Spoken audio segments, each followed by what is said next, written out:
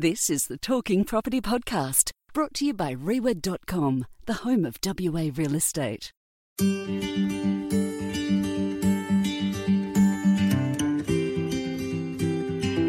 Thank you for listening to Talking Property, the show in which we discuss all aspects of real estate. Now, here is your host, Harvey Deegan, together with our expert commentators, Rob Druitt and Rod Bryan. G'day everybody, welcome to Talking Property, and our very special guest on this edition is Hayden Groves, and Hayden is the president of the Real Estate Institute of Australia. Welcome along again, Hayden. You're no stranger to our podcast. G'day Harvey, terrific to be with you once again, and hello to you Rod and Rob, wonderful to be with you. Just wanted to ask you a general question about the federal election and what your expectations are on both sides of politics, Hayden. Well, we're pretty pleased with ourselves at the REIA at the moment, Harvey, because it's for the first time in 2 election cycles that we've got bipartisan support to retain the current taxation settings for negative gearing and capital gains tax. So it's been the first time in a couple of election cycles. Obviously, federal Labor in the 2019 election came to that election promising to make some changes to negative gearing laws along with capital gains tax provisions, which of course really did put the brakes on the market in the lead up to that election.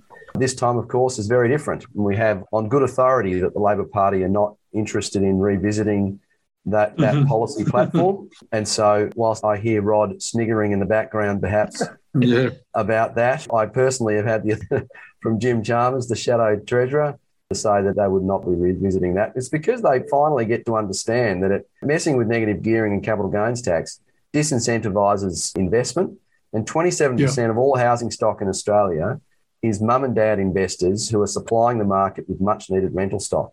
And vacancy rates around Australia are around 1% in every capital city. It's worse in some capital cities. Adelaide, 0.4%, for example. And so, as soon as you take away incentivising investment into residential property, then all that happens is that rents continue to rise, supply continues to tighten, and the very people that they're trying to help end up being impacted negatively, which of course is tenants. And so we don't think it's a good idea. We think we should keep those negative gearing provisions intact. Thankfully, we have bipartisan support for the first time in a couple of election cycles. So good news there on that front. Good news on that front. Is this possible to measure at all, Hayden, but with the background of an election campaign, have you noticed an increase in interest in people investing in the market and trying to become homeowners in this market? Or what quite often happens in an election campaign, people back off for just a little while until the election itself is over? Yeah, it's somewhat inevitable, Harvey, that they do back off, generally speaking, whether there's a good reason to back off or not.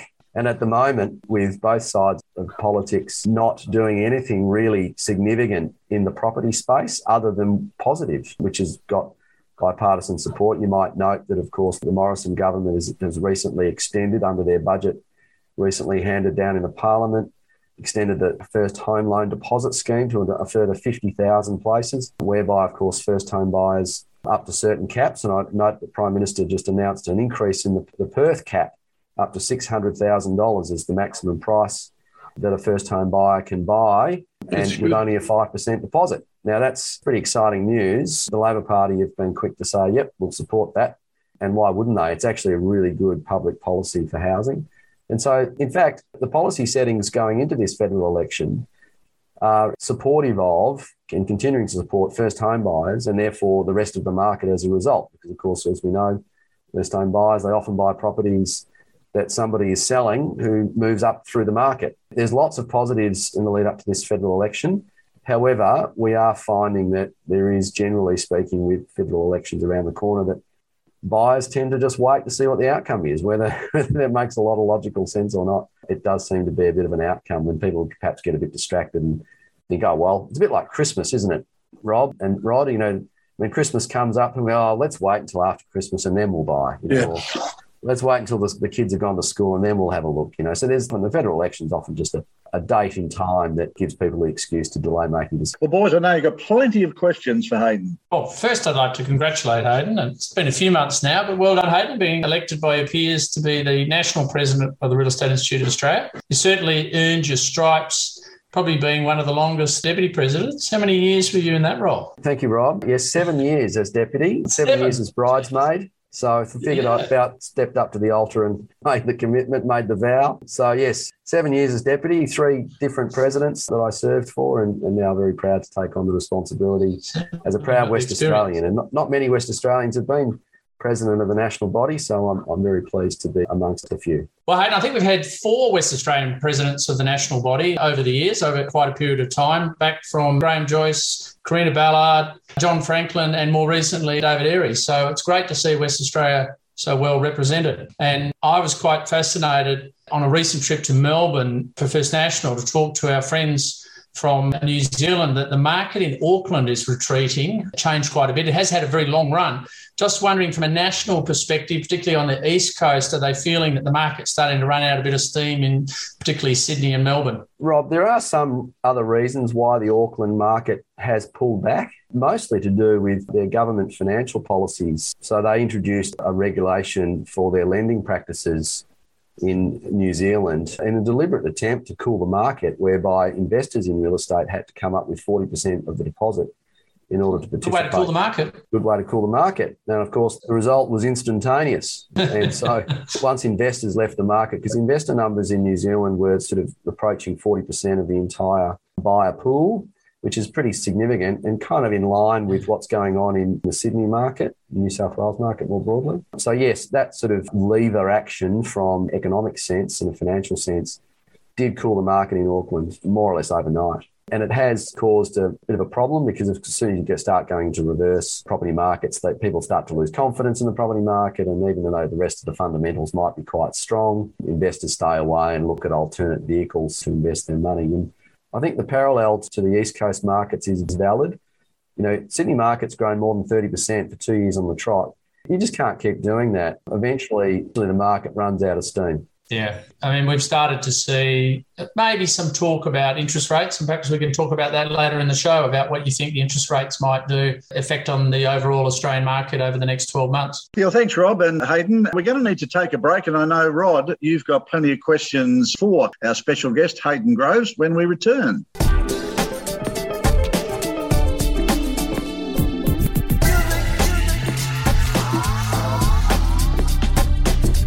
Find your next home in WA the easy way with the Reiwa.com app. Keep the WA property market in the palm of your hand.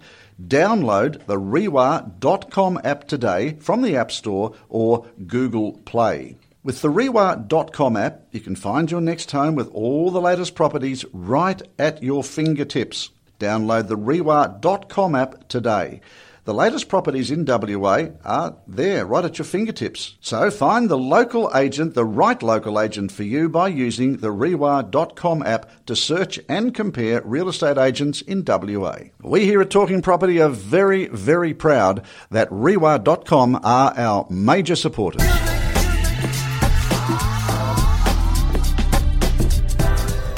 Welcome back to our Talking Property podcast, and our very special guest is Hayden Groves.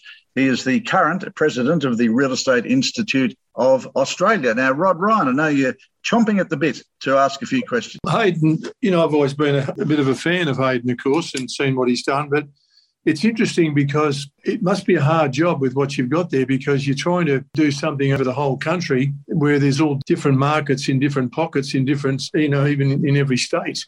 So I know, for example, myself here in Perth, there's a lot of unanswered questions in a lot of ways. Like if I was going to put my property on the market at the moment, I'm saying to myself, there's every chance that my property could go up 20% in the next 12 months. But I'm also saying to myself, there's every chance it could come back a bit, because if interest rates go up and cost of living goes up, that could have quite a big effect on it. There's just so many different scenarios that I see at the moment. I feel that rental properties, I think if, you know, there was 132 changes to the Residential Tenancies Act in Victoria, and what that's done is that's made a lot of mum and dad property owners decide that they don't want to be involved in that side of the business. So if they're going to vacate that part of the business, the government's going to have to come in and put up the money to buy the houses for the people to rent. You've then got the opposite thing happening, where you've got huge big buildings opposite the Victoria market, big twin tower places being built, but it's all owned by one organisation that are renting them all out.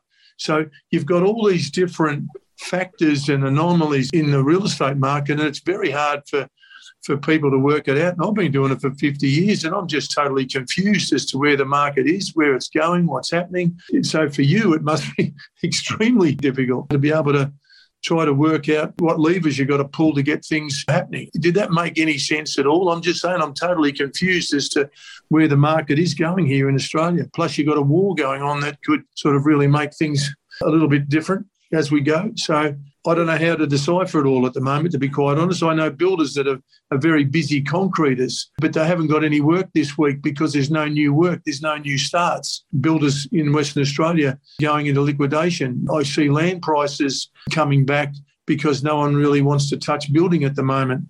And so, again, there's all of these different scenarios going on, and I'd be interested to hear your thoughts on some of those things. Yeah, thanks. Right, I think you're right, and you've touched on several matters there that does make it pretty difficult to predict the direction of the Australian property market. I'll pull out one of them you mentioned, of course, which is the residential tenancies laws in Victoria. Those changes that were introduced by the state government of Victoria has certainly seen a mass exodus from the rental market there from an investor's perspective. Yes. Particularly affordable stock, mum and dads who bought maybe an apartment off the plan a while ago in Victoria and Melbourne and haven't probably had they haven't seen a lot of capital growth for that particular sort of an asset class in Melbourne in recent years. And so now that they've introduced these ridiculous draconian laws that heavily favour the tenant and a significant overreach, tenancy laws in this country need to be balanced. As I said earlier, 27% of all housing stock in Australia is owned by private investors and 3% of all housing stock in Australia is social housing provided by largely state government. Yes. And unfortunately, what there's been in recent times is a push to try to keep tenants in their homes for longer. And part of that push has been erroneously decided by the powers that be. The solution to that sort of an issue is to make it harder for landlords to say to a tenant, look, the lease is coming to an end and I'd like to find myself a new tenant. If that's okay, thank you very much, off you go. Taking away that right, which is one of the fundamental changes that's occurred in Victoria, has caused landlords to say, you know what, it's too hard now and I don't really have any control over my asset anymore.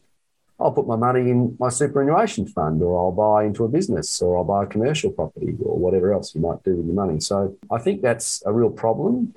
Part of the solution proposed is obviously these rent-to-buy schemes that you mentioned, the Queen Victoria Market sites there. That is touted as being a bit of a saviour for rental affordability in this country. I can tell you now that that's not going to be the case. Preliminary research undertaken by the REIA in this space, looking at the American market in particular, where rent-to-buy schemes are a very strong part of that market, it doesn't provide more affordable rentals. What you'll find is these big corporations will build these towers, self-manage them, a bit like shopping centres type things. They rent gouge. They get as much rent as they possibly can for a return on their investment, which you expect them to do. Yep. And they don't tend to build these things in affordable areas. They build them in prime locations like the Queen Victoria markets, and they can command a significant rent as a result. And so that doesn't help with rental affordability whatsoever. And so rent-to-buy schemes will impact, but I don't think it'll help rental affordability. But now back to your broader question, right, about where the market is heading.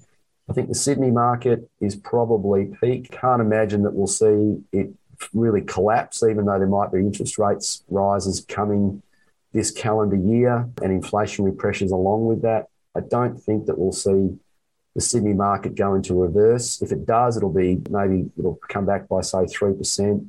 It's just as likely to go up by 3%. We won't see double-digit growth in Sydney. Yeah, 30%. No, we won't see double-digit growth. Melbourne would be an interesting one. Melbourne, the most locked-down city in the world during COVID years, is probably going to hold its line a bit better, I think. But the overcooked markets like Adelaide and Hobart, I think those markets are probably going to come back a bit harder. It doesn't make any sense to me. Love it, Hobart, as I do. It doesn't make a lot of sense to me that its median house price in Hobart is $150,000 higher than Perth's.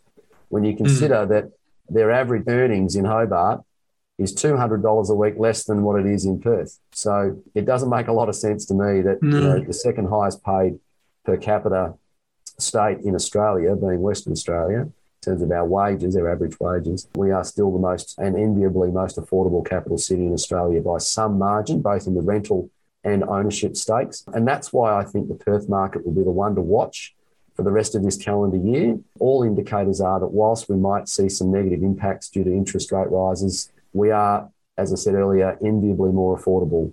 We are paying some 20% less to service our mortgages of our gross incomes, our family incomes, to service our mortgages. In New South Wales, they're paying 46% of their income to service their mortgage on average. Here, we're paying 26%. So we are by far the cheapest place to buy residential real estate. And I think, and our rents are strong, our yields are, and have been for a long time, far superior to the Melbourne and Sydney markets. And so Perth's the one to watch. I think we could do double digits this year, which will be higher than the rest of the nation. Without trying to hog things, the other thing, just very quickly, if I was running Australia, so to speak, as far as housing is concerned, the first thing I'd be doing is I'd say we've got a word called decentralisation, and what we've got to do is we've got to go and put some of these government organisations and put them in regional areas and get them out of the city and try and therefore get young families and so on, that employment base to move into those regional areas instead of trying to have them try and compete in the inner city, trendy side of things where prices are just literally through the roof. The decentralisation doesn't seem to be something that the government is interested in. I just find it hard to believe that that's the case, because that's an obvious one to me. A block of land's a hell of a lot cheaper in the Sheppartons of the world in Victoria or York, for example, in Western Australia than what it is trying to be in Subiaco. That to me is an obvious one. Why doesn't the government try and move some of these government organisations and employment bases into the regional areas? That to me would be a positive move to do with housing affordability. I absolutely agree, Rod. It's always been about making sure that we've got enough jobs for people in those regional areas. And if you do create the jobs by moving departments into these larger regional areas, then inevitably housing investment does follow. You end up with good, solid communities in our regional areas, which are generally more affordable than the cities. Hayden, it's been a real pleasure and a privilege having you on Talking Property. Really quickly, whilst you're the president, you've still got a business to run, and that's Deathridge Groves down in Freo. How's that going for you, mate? And do you have much time to spend there yourself? Look, not a lot in recent times, to be honest, Harvey, but I'm quite pleased that when I did return from my recent interstate trip that I got back here and it was still here, DG, real estate in Freo, and we're still doing pretty well. Hard to get stock, as I think every real estate agency would like more stock to sell at the moment. But our projects are going very well and rent rolls are holding up pretty nicely. And my staff are brilliant, so I'm very lucky. Oh boy, Rob and Rod, we got through a lot of interesting information there with Hayden Groves. Look, I'm just wondering if we can entice Hayden back on our next episode of Talking Property. I hope you'd agree, boys, because we've still got plenty more questions we can ask him. That would be great because, I've got a lot of other things I'd like to ask Hayden about, perhaps some of the coordination of the states on the national side of things. And now's the time to push for that, I guess, with the federal election coming up. And, of course, we recently had national awards. So it'd be interesting to hear how that transpired around the country and who some of the award winners were. What about you, Rod? Yeah, I'd like to sort of see his thoughts in regard to some of the concerns regarding building some of the companies that are getting themselves into trouble. And if there's anything that could be done to maybe try and even that out would be good. Yeah, so there's quite a bit, Harvey, that we could talk to Hayden about. So I think we should get him back on another show. Talking Property can be heard on a number of podcasting platforms, including Podbean, Spotify, Apple Podcasts, iHeartRadio, Anchor, and many more. Whatever podcast platform you prefer, to ensure that you're notified of new episodes of Talking Property, just press the subscribe button. Thank you for listening to this podcast of Talking Property with Harvey Deegan, Rob Jewett and Rod Ryan.